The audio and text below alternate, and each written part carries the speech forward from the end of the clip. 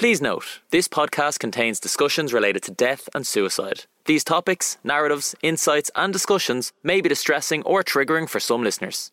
Listener discretion is advised.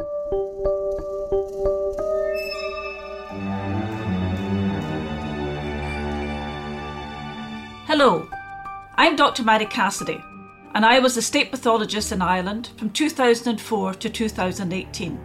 Welcome to my podcast, Life in Death, brought to you by Go Loud. I'll be taking you through the world of pathology and forensics, digging deep into the roles of experts in crime, from the crime scene to the law courts. In today's episode, we'll be talking to criminal psychologist Ciara Staunton, who's based in Cork. She helps the Gardaí by profiling perpetrators, although she has a special interest in sex-related crimes.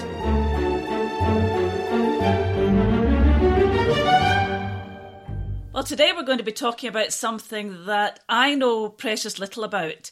I've been dealing with murder for, almost 40 years. And in all that time, the one question I have never asked is why they did it. And I've always strayed away from that. That's nothing to do with me. That's not my role in murder investigation. But now that I'm not active on the scene anymore, that's the area that I'm now fascinated by. So, Paul, I think this is going to be interesting because today we've got Dr. Ciara Staunton, and she is I don't know really what the proper term these days is, forensic psychologist, criminal psychologist, but she's the one who probes into the minds of people who have done violent deeds and nasty things. So I think we better watch what we're saying ourselves just in case she starts to probe into our minds a bit. But I think it's going to be a very interesting session today, Paul. Well, I'm looking forward to it. I certainly, like yourself, will be very careful with my P's and Q's in case at the end of it all, the police burst through the door and take you and I away somewhere into a very dark cell, and eventually you and I will have to own up to a significant amount of drink being consumed over the years. Anyway, Ciara, it's lovely to meet you, even if it is remotely, and I'm going to pass you back to Mary and we're going to start interrogating you. Yeah, as I say, today we're talking to Dr. Ciara Staunton, and she's based in Cork, lovely Cork. I probably will need subtitles. It's one accent I've never got to grips with is a Cork accent. It's a bit like the Glasgow accent. We speak very, very quickly, and only the people in the know what we're talking about. So we've got that little hurdle, a Glasgow woman and a Cork woman having to have a discussion. Now, you are a lecturer in Cork. You're involved in the adult continuing education, which in itself is fascinating. But can you tell us a little bit about what your role is and how you got into psychology and criminal psychology and forensic psychology in particular? Good morning, first of all. And first of all, the first fallacy is I'm not a mind reader. No psychologist is, so you don't have to watch your P's and Q's. That's always the first thing people say. They need to be careful about what they say but what we certainly do is analyse. So analyse your behaviour, what you say and how you say it. So you're right, Mary. I work in the Centre for Adult Continuing Education in UCC, and it's through that centre that I deliver a course in forensic and criminal psychology. Now, I've never really identified a point in time that drew me to this. It was always there when I was in school and people were thinking, what will we do when we're after school, medicine, lawyer, whatever. Forensic psychology was always something that attracted me. Now, that term didn't exist at the time, but there was a pivotal moment, and you might laugh, and my students laugh. It's the movie Silence of the Lambs. And it's Clarice Starling, and she's in Quantico. And here you have this young FBI recruit being launched in to investigate a very heinous crime. And we all know the story of Hannibal Lecter. And at that time, I think like most people, that absolutely fascinated and terrified me in equal measures. And I think that's the seed, genuinely was the seed that attracted me, not to psychology in itself, but to criminality and forensic psychology. So that set me on a path. I came to UCC. I have a degree in applied psychology from UCC. And after that, I studied at postgraduate level from the University of Leicester, a master's in forensic and criminal psychology. And there were a number of really important people along that path that really inspired me. So Professor John Horgan in UCC, he at the time was the only person looking at forensic psychology, because psychology is a huge discipline. Forensics is only a very small part of it, a bit like you and your pathology. You know, people study medicine, very few go into probably the pathology side. The same with forensic psychology. Loads of people study psychology, but they tend to move into clinical, counselling, educational. Very, very few people into forensic. And there was no route for forensic psychology in Ireland at that time. So I studied in the UK, in Leicester, received my master's. I was back in Cork, and I went on to do my PhD in forensic psychology. And I had a wonderful mentor at the time, Sean Hammond. He had worked in Broadmoor in the secure unit, and he and his wife were both forensic psychologists. So I was so lucky. It was just an opportune time. And he had established a small group of researchers in the School of Applied Psychology. We were all investigating areas of criminality. My own area was in sexual deviance, crimes of a sexual nature, especially women who maybe commit crimes of child abuse or pedophilia. So this was a really exciting time in my world in forensic psychology. We did have a master's program at that time. So students, once you study psychology, you move in at postgraduate level, but that's long since gone. But it was at that time I set up this diploma course because I recognized that there were so many people for whom this knowledge would be so valuable to their line of work. And they didn't need to be psychologists. They were people like you, people like GPs, especially people working with the police, lawyers, solicitors, people working with young people, even teachers.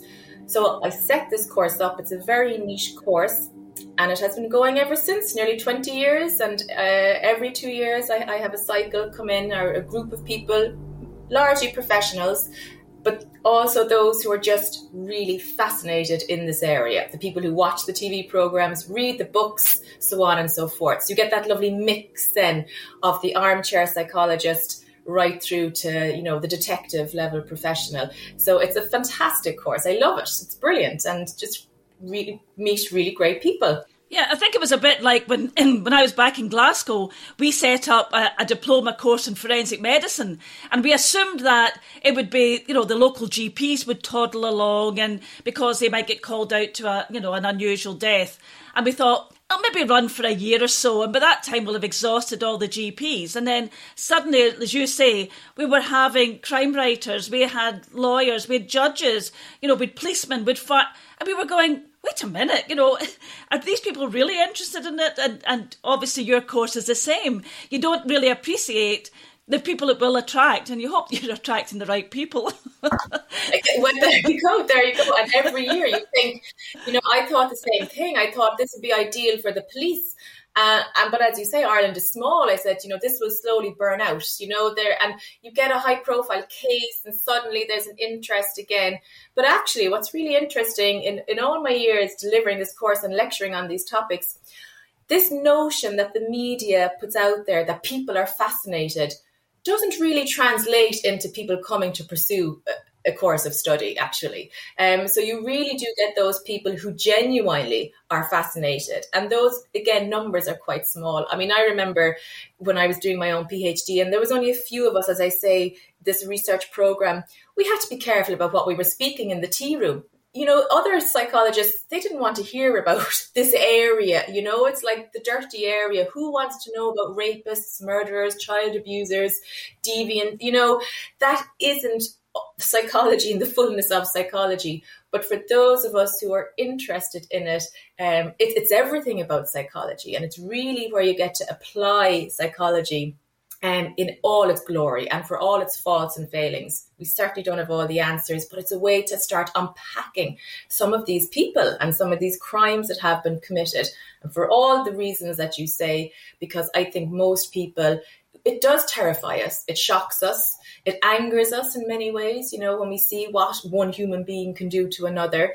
And it can be utterly tragic as well. There's no doubt about that. And your colleagues in the tea room who were avoiding you like the plague from the sound of things, while they would talk about patients and share, and maybe casual information about patients, did they feel that the side of psychology that you were dealing with was so utterly appalling to them that they really didn't want to hear anything about it? Or were they even, so remotely interested, eavesdropping? I think, well, what's interesting? There were a couple of colleagues who, a couple of years later, who'd qualified, let's say, and are now working as, especially one individual, as a highly qualified counselling psychologist. And he, funnily enough, ended up working in the prison service. So he now was working with clients, but in his capacity as a counsellor. And he would always say to me, he wished he had studied the forensic side of things because it made perfect sense. So, we operate, unfortunately, I think, in sometimes little silos.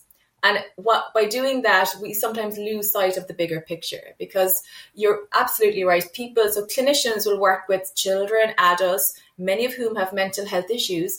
And I would question, even now in Ireland, if they had maybe even some of that forensic training. Now, some do, but not all do, to be willing to look at some of the darker side of things. I think they might come to sometimes different judgments in their appraisal of the individual.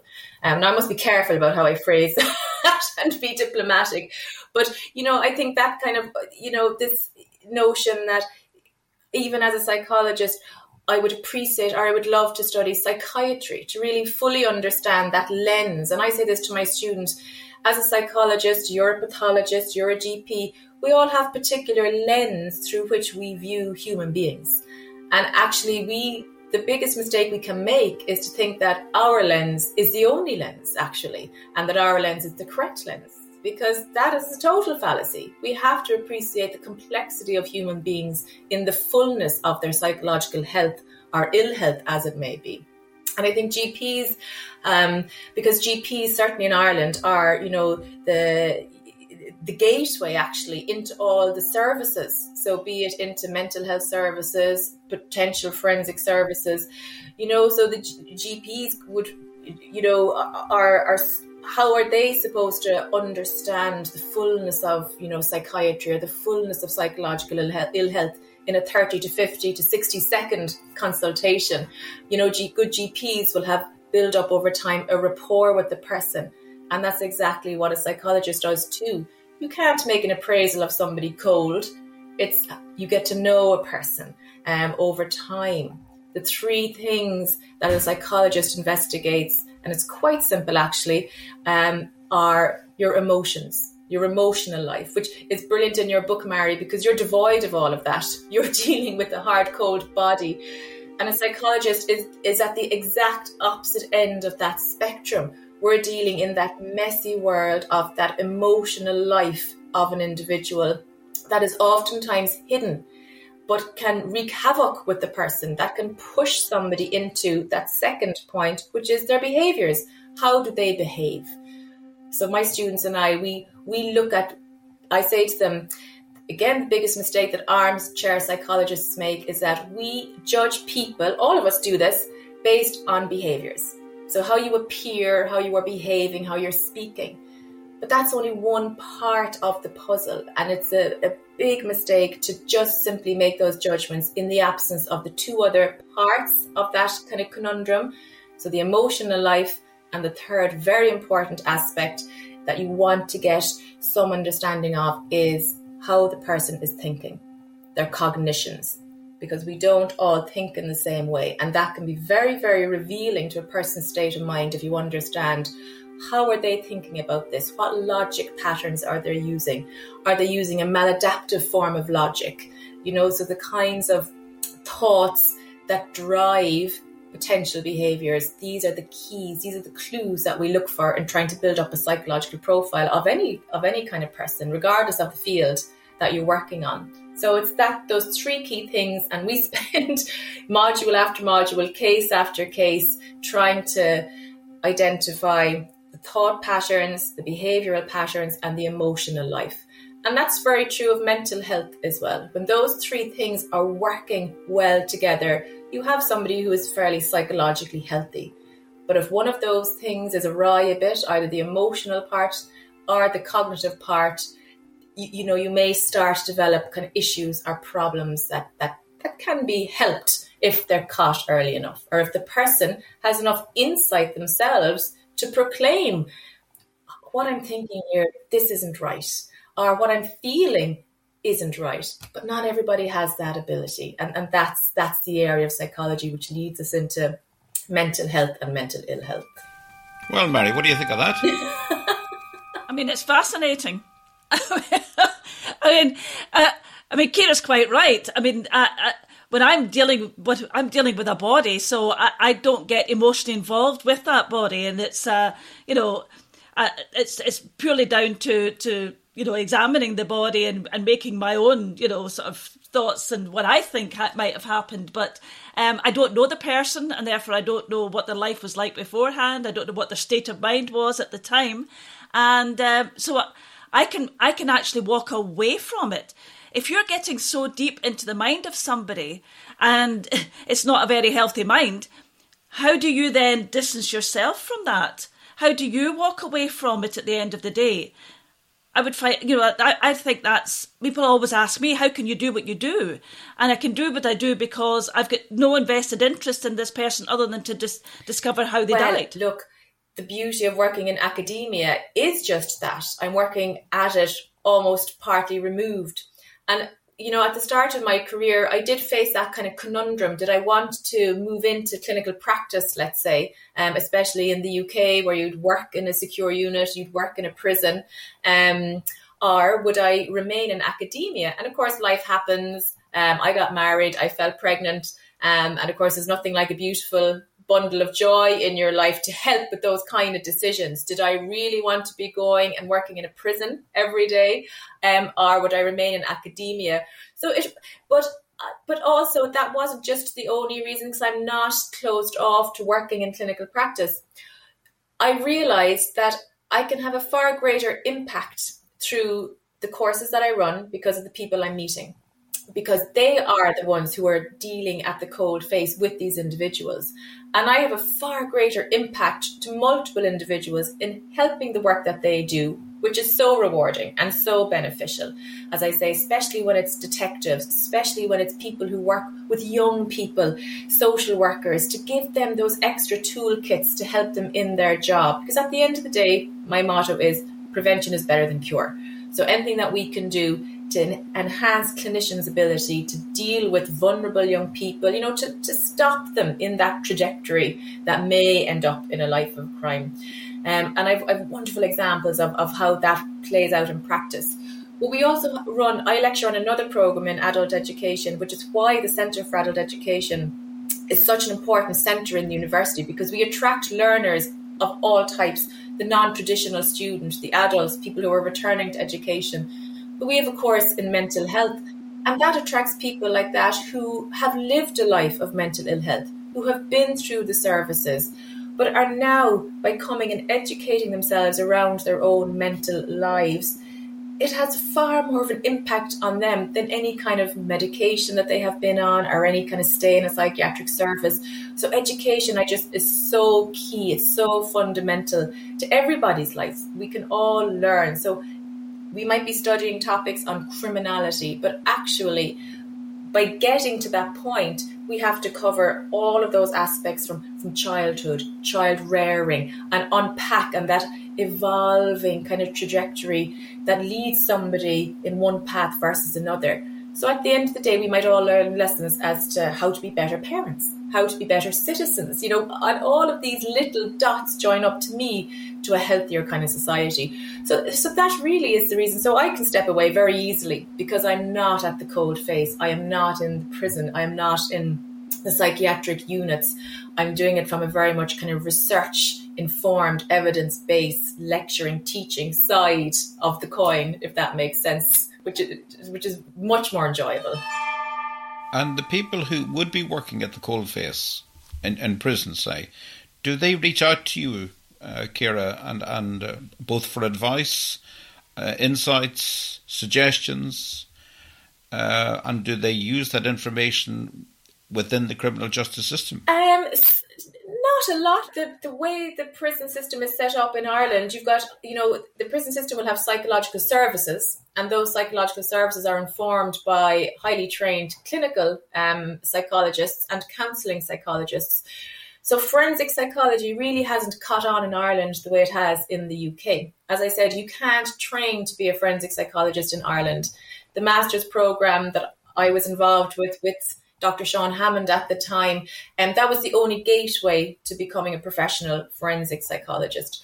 Now, the Psychological Society of Ireland does have a division of forensic psychology, but you will never see a post advertised in the prison service for a forensic psychologist.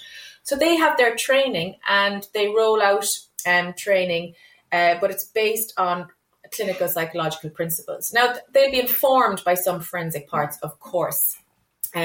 But the people who tend to come to me for advice, as I say, are more from the policing side. I've had some prison officers actually come and do the course. So again, that was fascinating because these are the guys who actually have such a real insight into the men under their charge because they're living and breathing. They're there 12 hours a day. What better person to know this individual than the person who's interacting them? You get far more insight actually. And I thought that was wonderful for them to take the course and to see actually the value that they could have on that person's life.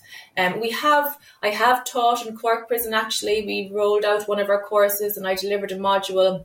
And again, that was so interesting. I was teaching to these men who are serving, life sentences for murder.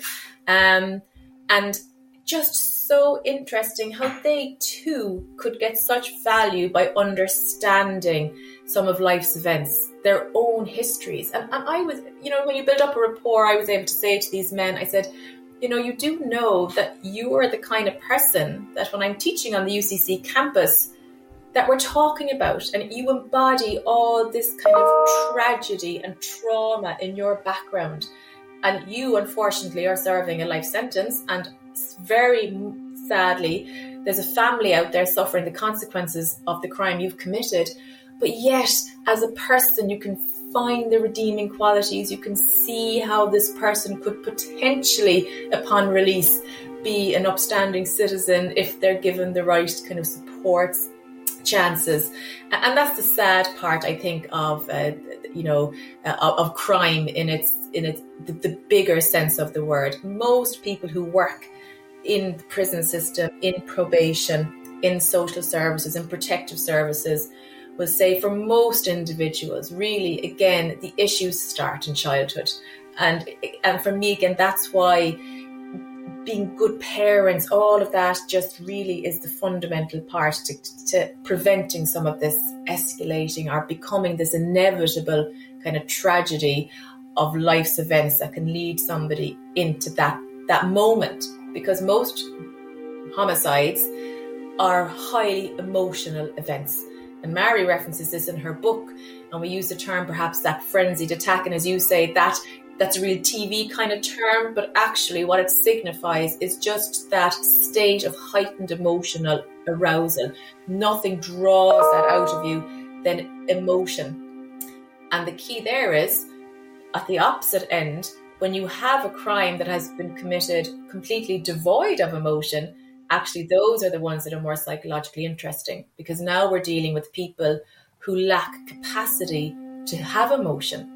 And you might see that in their inability to express remorse. So some of the more interesting homicides in my kind of area are those ones.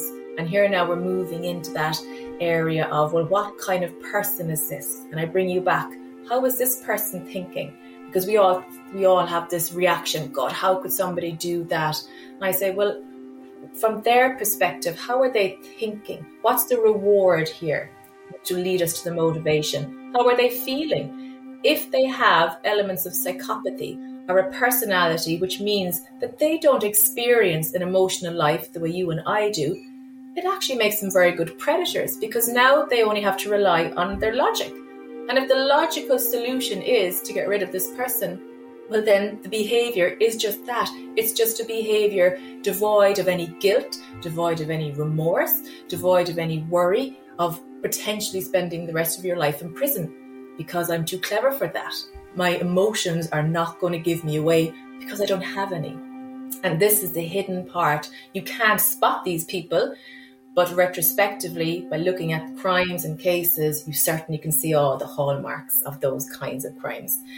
Like the one case, Mary, you cover in your book, and it's the perfect example of that kind of crime, is the murder of Mary Goff by her husband, Colin Whelan. Do you remember that particular case? So here we had, in my view, here you had all of the hallmarks of a psychopath in terms of what we understand a psychopath being. So the movies will portray these, axe-wielding mass murderers and these mad men as being psychopaths. Nothing could be further from the truth. A true psychopath is somebody who goes about their life, plays the facade. This man had been with this woman for a very long time. They were getting married. There was a documentary on about this case, and the police detective felt it was the most difficult case he had ever been involved in. Now, he didn't have the language to articulate what he was witnessing, but what he was witnessing was a very clever, cunning individual who was devoid of an emotional life, who was able to play the part of the husband. And if anyone looks at that documentary and you see the footage of the wedding, what immediately struck me was the girl's face. She did not look like somebody who was really entering into this marriage enthusiastically. They were just glimmers, but to me, they spoke volumes. Did she know something? She was going through this because, you can get caught up and, it's the marriage, but the seeds will have been there and she's very likely to have spotted them. He might have been able to hide them from all the extended family, but she might have seen possibly his controlling element, how he always gets what he wants. Did he insist on the marriage going ahead? Because what he was planning all along was he was in it for the long game. He wanted to take out the insurance on her life, which he did. He was already in another relationship, so he was leading a double life. So he was biding his time, waiting for the right moment. These are all the classic hallmarks of a psychopath. So you mightn't spot them, but again, the way the detective spoke about the suspect and everything about that case spoke volumes to me about here we have the classic psychopath. And he did murder his wife. Ciara, of course, with my line of business, I'm coming across homicides on almost on a daily basis, awfully. We don't do offender profiling in Ireland usually. I mean, as I say, we don't have serial killers. I suppose in a way, Ireland has its own inbuilt offender profilers. We've got Maureen at the end of the road who could probably tell you that boy was going to come to no good and that she remembers his uncle Seamus who suddenly disappeared off to Canada under a cloud. So we in Ireland, we have this sort of nosiness and I suppose everybody knows what everybody's doing. So it's very difficult to hide in plain sight.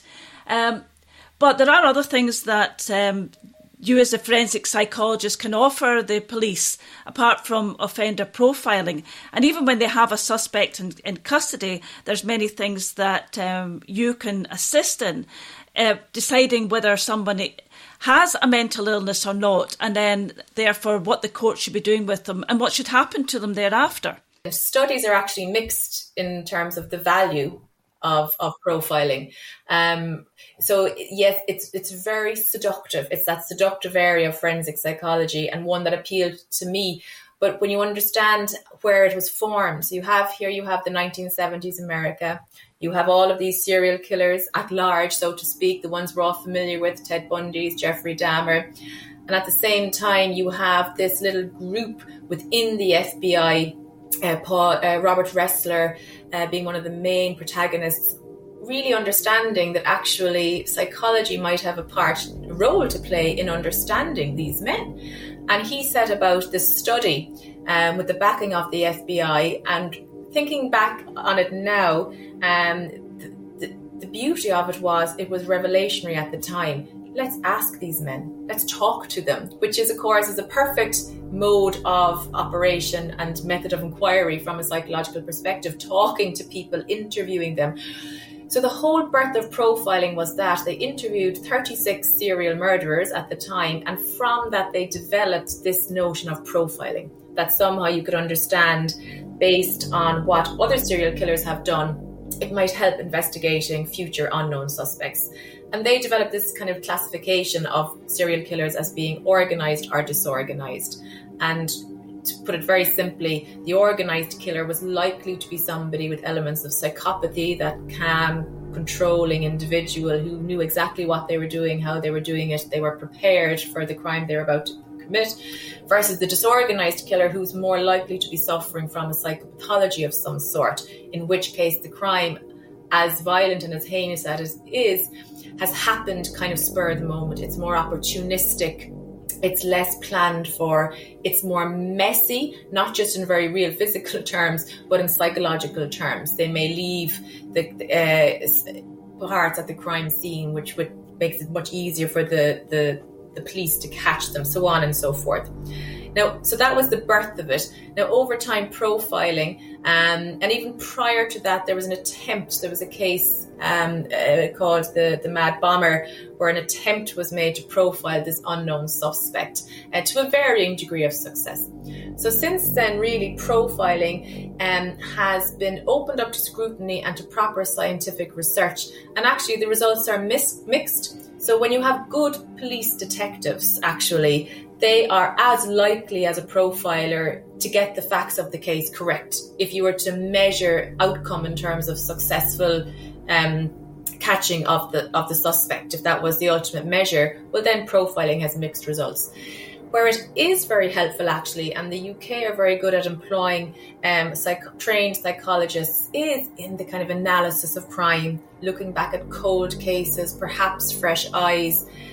Professor David Cantor established a fantastic school in Liverpool at university level on statistical profiling, again looking at common trends among serial rape cases. And that kind of information is very useful to police detectives when you're trying to distinguish a suspect and how you limit that pool of suspects. So looking at the behavioural aspects of rape cases, can you link crimes together? So crime linkage is an important aspect, or rule a case out as being committed by a different offender.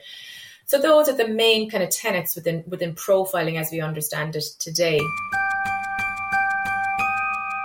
Ciara, of course, I've been dealing with murder for a long time, and I know from working both in Scotland and in Ireland that using forensic psychologists is not the norm, and that it's very rare that somebody like yourself would be called in, because the police and the Gardaí have a certain suspicion about certain experts. I mean, I know when I came into Ireland and I would say, I think we need somebody else with a bit more knowledge about this particular area than I have, and they would go, oh God, here she goes again, another urologist. And I think they get kind of, a bit wary.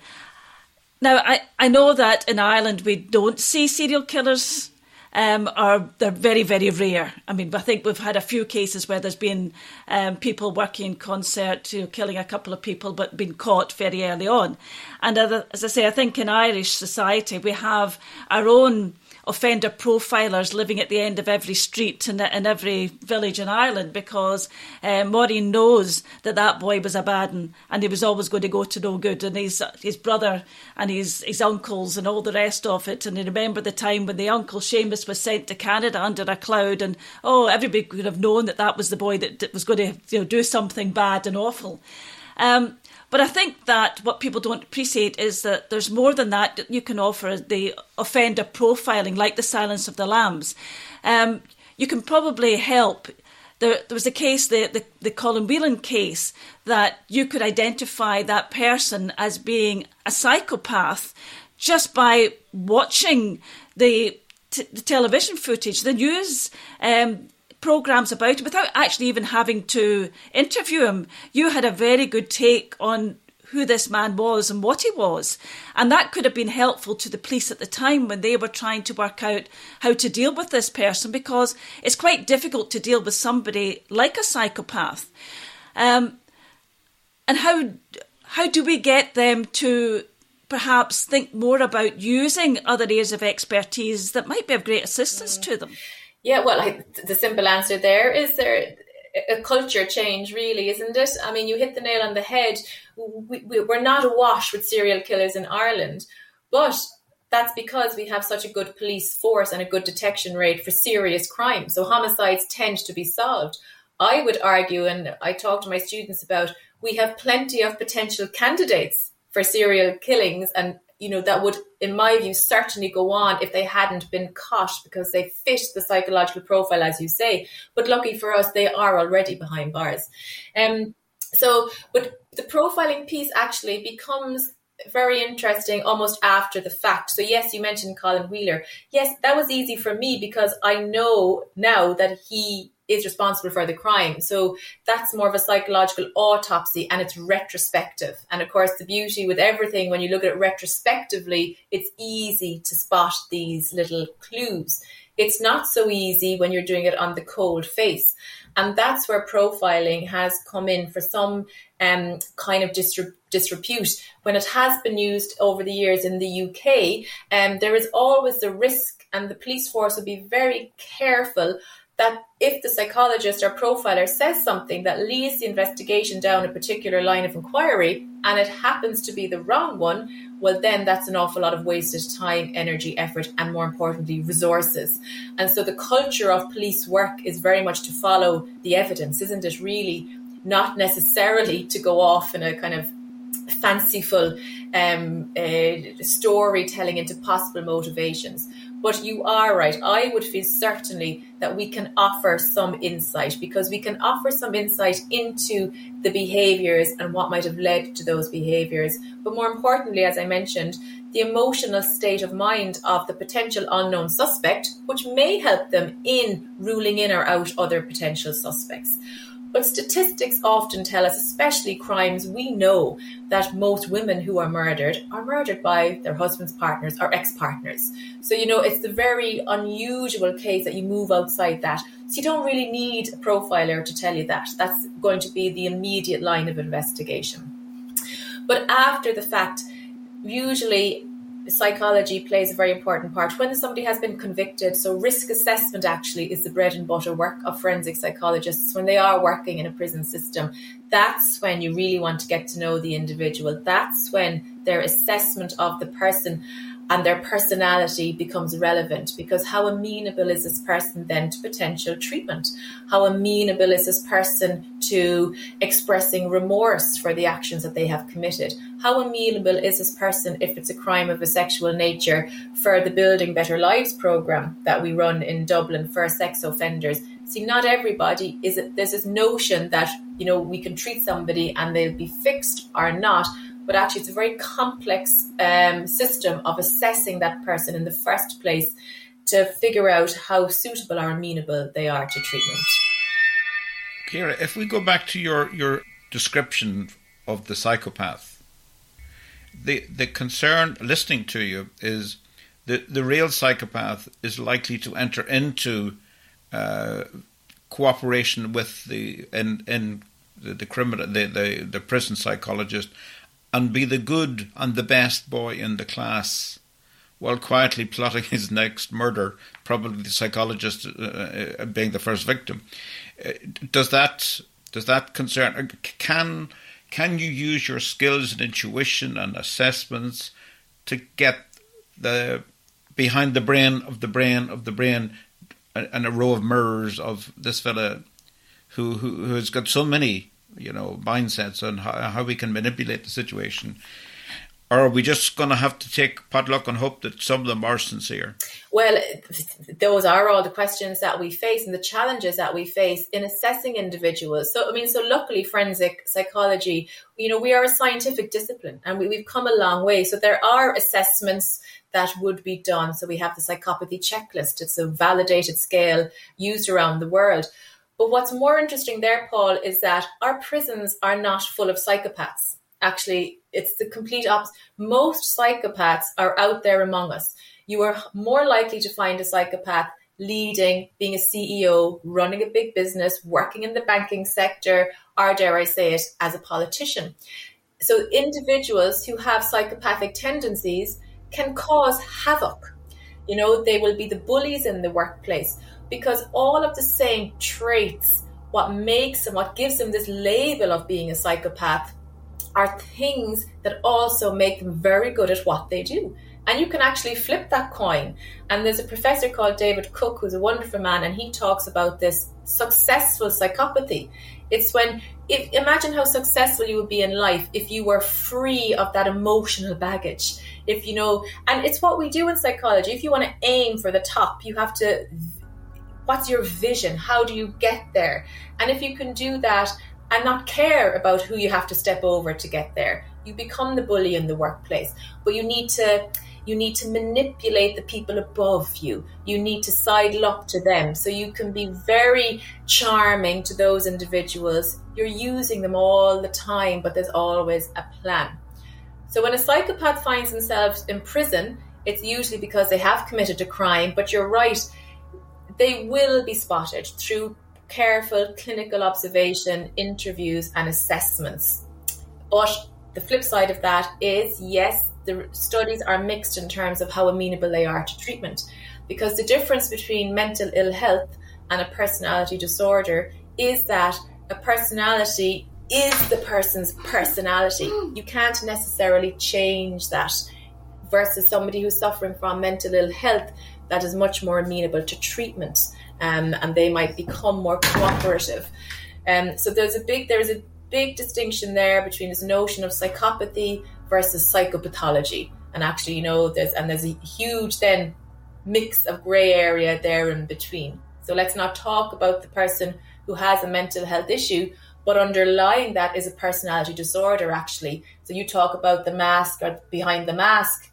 This is where you get to some really interesting psychological clues. So we're so quick to blame, I think, mental ill health for murders, but actually a lot of the points I write about is actually you have to look past that and deeper and look at personality types. I can think of one or two psychopaths immediately who are doing very well in life based on what you've just described. No names mentioned. No names mentioned, but I think we can all, when you understand there are 20 traits of psychopathy, and when you look at all those 20 traits, it's very easy to spot the people who have them. Yeah. Well, none in this room. Of course not.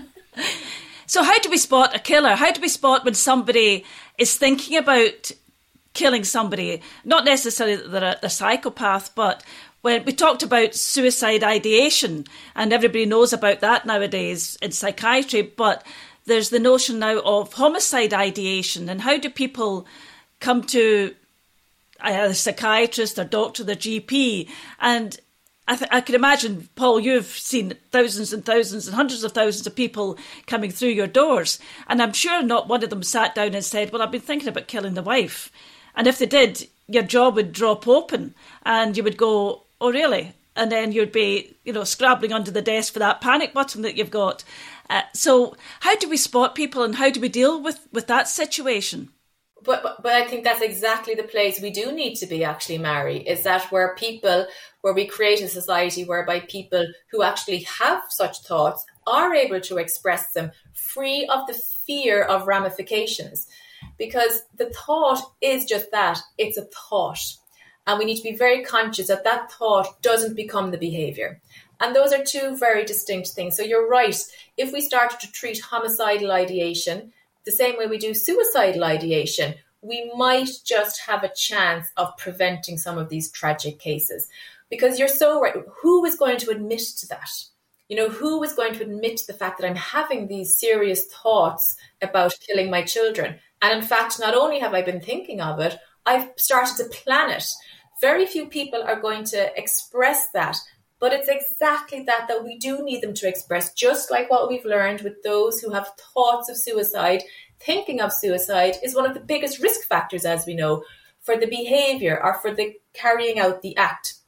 But people who have successfully been treated, having made suicide attempts, learn that thought is the trigger. That's the triggering It's the thinking. And again, this brings me back to those simple components of psychology. When somebody can start to develop an awareness and an insight that the thought is separate from the emotion. So I'm feeling so terrible in this life, everything is negative. We have this negative logic around everything we do. Our physiological system is depressed. So there's no medication which is alleviating this depth of despair that I'm feeling. But now my thinking is also warped. Those are the two trigger points that will lead to this tragic behavior. So if we really could open up discussion about homicidal ideation and express to people, having the thought doesn't vilify you. In fact, having the thought and admitting to those thoughts, this is exactly the moment where professionals could step in and help. And we've seen the utter tragedy of those kind of cases where that link is missing. And I would be very keen to see that happening much more readily. Normalizing some of this, as abnormal as it is, as problematic as it is, if we can start, because you're even professionals themselves, as you say, your jaw might drop. What do you do with that? So we need appropriate training. We need professionals to recognize, our GPs. If somebody expresses that, we cannot wipe that under the rug. We have to deal with it. We have to help that person absolutely right now. This is the critical juncture so that it doesn't start to become more entrenched, more planned to the eventual act then. Do you think then there's a link, or should we be making some link between suicidal ideation and then homicidal ideation? And I'm thinking about more of these cases where we've had a mother or a father killing their children and then sometimes going on to commit suicide.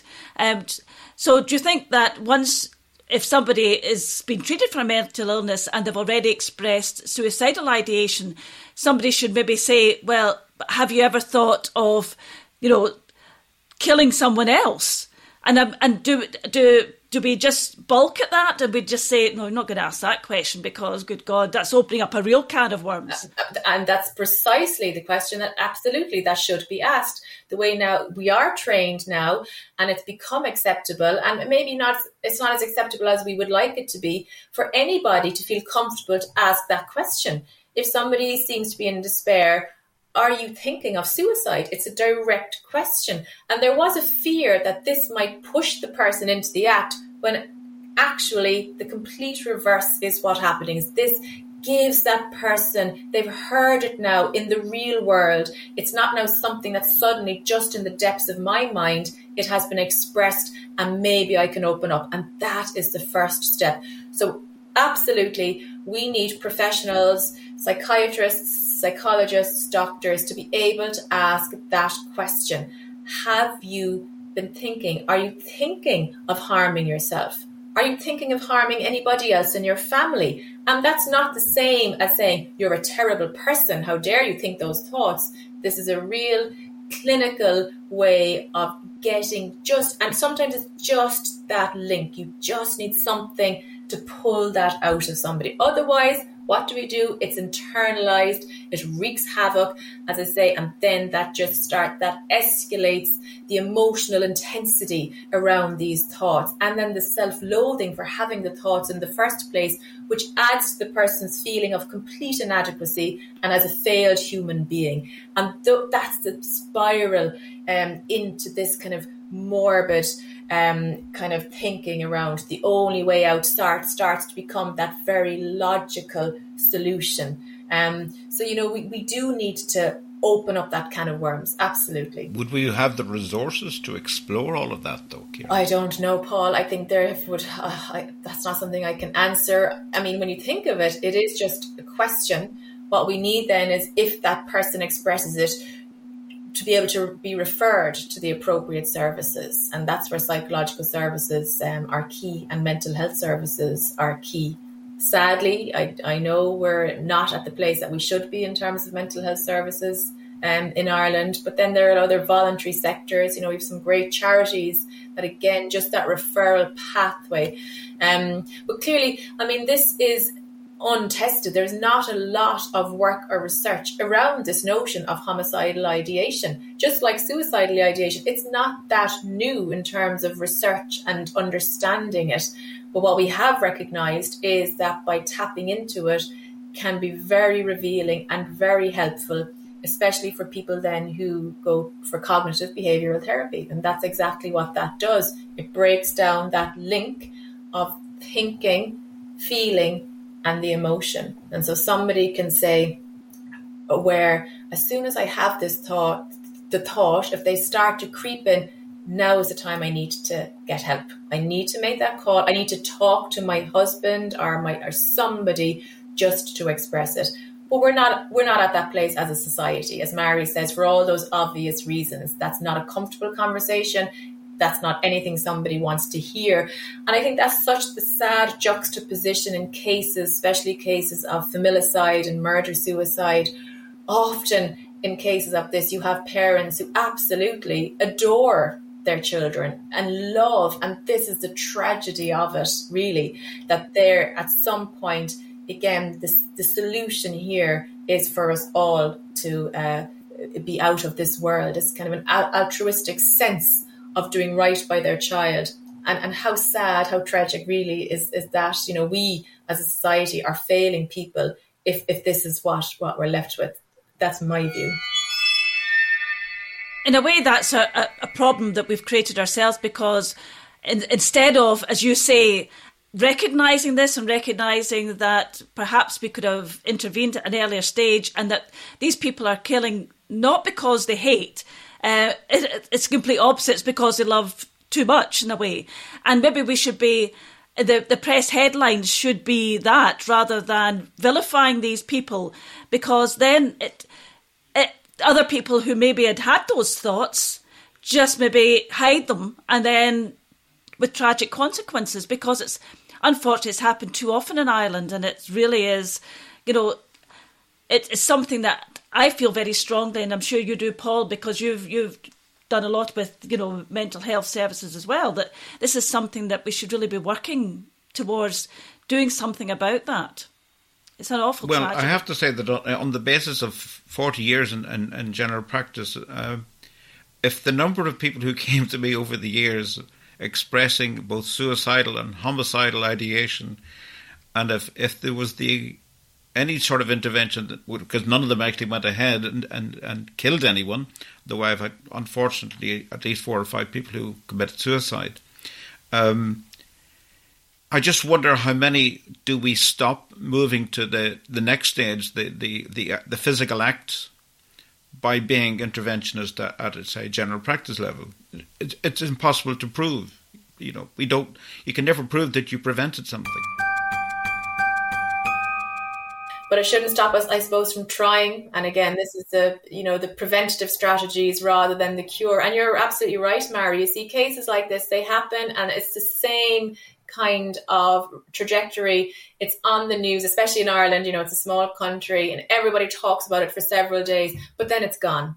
And all it does, there are 2 trends in my view. Either the issue of mental ill health raises its head, and which often does a disservice to all the other people who suffer from mental ill health, because suddenly now they feel, oh my God, am I capable of this? And that it drives it underground again. When actually, you're right, we should be able to talk about these things in a broader context, and move it beyond those headline grabbings, because then as soon as you introduce this concept of mental health, that's seen as explaining it. Sure, that was the problem, but actually it may not have been the problem. Because there are 2 different, we also haven't touched upon the other kind of murder-suicides, where I would argue that, again, not like the altruistic love situation, like the mother or the father who has that tragic, wish to die and to take the children.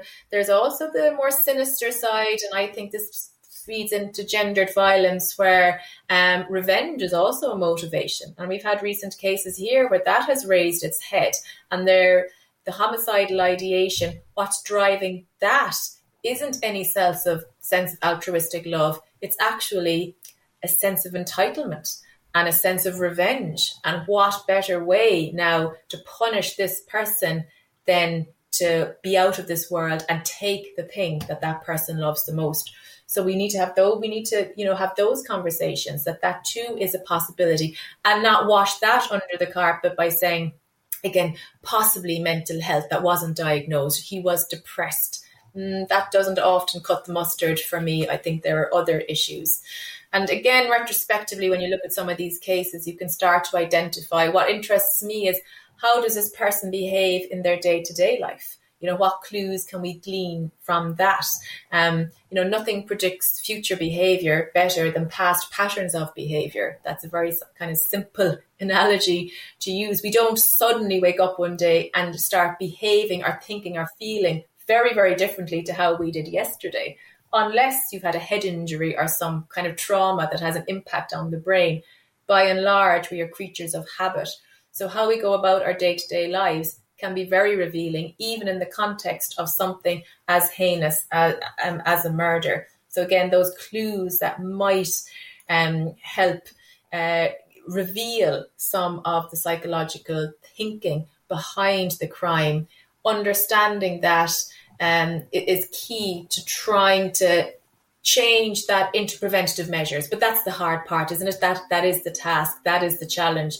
With that, what can we do with that knowledge and transform it into a useful tool, for example, or a useful intervention strategy? Ciara, can you think of any particular retrospective case that highlights the points you've been making there? Well, the one that comes to my mind is the very tragic case in West Cork of little Clarissa. Now, it's over a decade ago at this point, and her father Martin, who took Clarissa's life and his own life by drowning.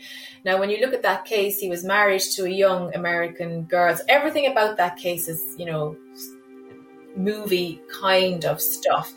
But what I find most revealing in that particular case is the background. I would even go right back, if I could, to the meeting of these two individuals. Here you have a young girl coming from America. I don't know her particular background. I would like to know. I get the sense that there was an absent father figure. So to me as a psychologist, that's interesting, let's just say. So she's young. She's come to Ireland. She's only 17 years of age. I would think any 17-year-old is vulnerable. They may not see themselves as being vulnerable, but they are impressionable. So here she meets this farmer. He's much older. He's in his 40s. He's a bachelor. Again, I would like to know, his background, why, what. But he has a farm. They meet, they fall in love. But very quickly that relationship turns sour. Here we have that perfect example of coercive control. And I would call it nothing else but coercive control. For this farmer, this young girl, now that she is his wife, is playing a role.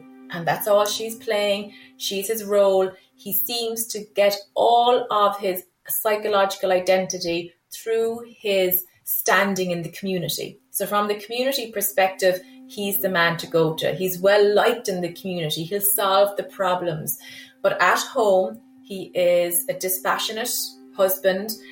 He's a loving father, but he's an absent father. All his time is spent out working the land. And again, Rebecca Saunders is she's playing that role. And as long as she plays that role of happy wife and mother, there isn't a problem. But try and step outside of that, and there is a problem. Speak her own mind. That's not for here. So this is the backdrop.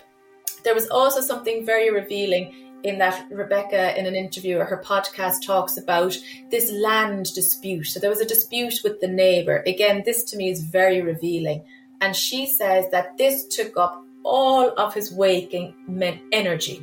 And he was so consumed by this fight with the neighbour about land. To me, that's critical, because what you're seeing here is this rigid thinking style. And now, I'm right, that person is wrong. And I'm going to do everything in my power to prove that I'm right. And it consumes you. So here you have somebody who's now fixated, almost bordering on obsession.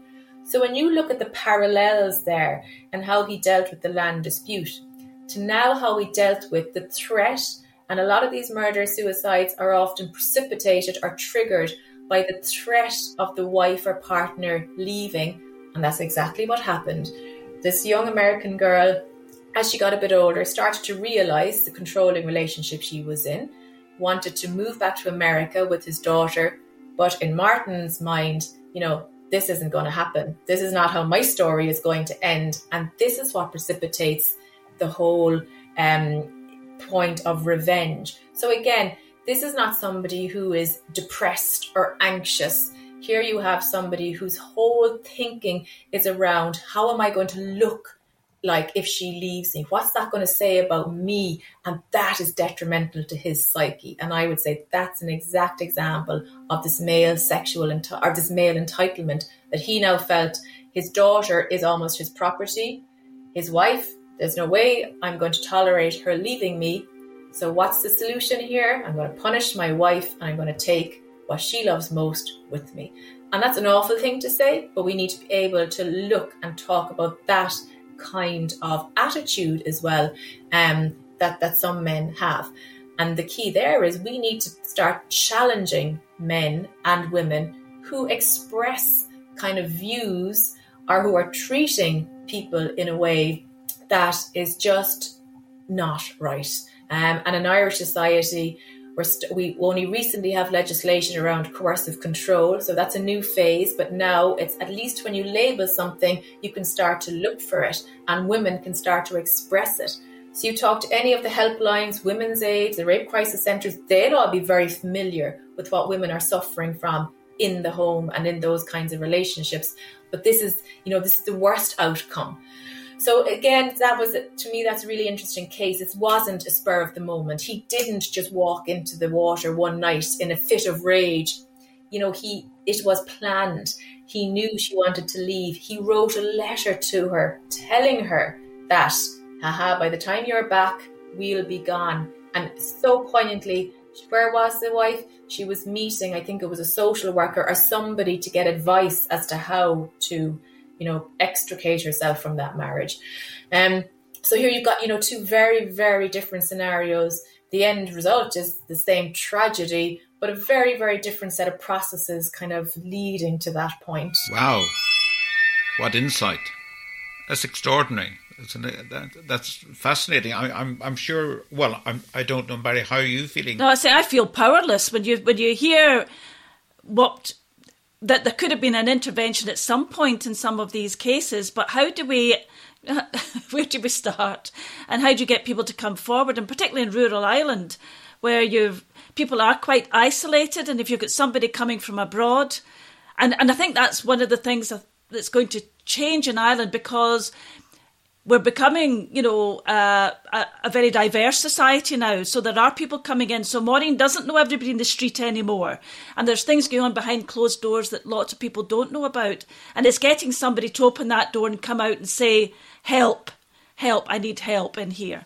It's just awful to think that somebody could have at some point just sort of stepped in there and said, hang on, just whoa, let's calm down here. Yeah, it's frightening. Ciara, I think Paul and I are just starstruck and dumbstruck having listened to you today. It's been marvellous. It's getting a real insight into a different aspect of the type of work that I've been doing. I've been working with murders, and obviously sort of have seen the murderer, allegedly, from afar, because I see them in the court, but I've never had any more to do with them. But even we're talking about the murder-suicides and the profiling, it's just a marvellous insight into a world that we know very little about. But it's something I think that perhaps we should be pushing for people like yourself to get more involved in dealing with potential cases in the future. Hopefully at some point somebody will wave a magic wand and we'll have the money to cope with increasing all these services, which might help. But in the meantime, I'd just like to thank you very much, Ciara, for coming and speaking to us today. I think Paul and I have learned a lot, and perhaps we'll be checking that list of the 20 things that mark you out as being a psychopath, and possibly if we keep it under 10 positives, we might be doing okay and we can look forward to a healthy future. But once again, thank you so much, Ciara, for taking time out of your busy life. And I think you'll probably find that when your course starts again, your next recruits will be sitting there in the front row listening to you avidly. So thank you so much for coming on and speaking to us today. Thank you. You're very welcome. It's been my pleasure. Thank you.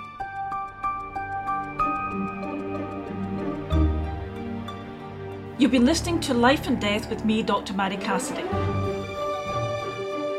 This podcast is brought to you by Go Loud, produced by Jason Ford and Rosie Putnam from Mabel Productions, edited by Rosie, and with music by Sasha Putnam, presented by me and Paul Carson. Next week, we'll be talking to Joan Dean, Vice Chair of Advocates of Victims of Homicide, discussing the far-reaching effects of homicide on families and friends.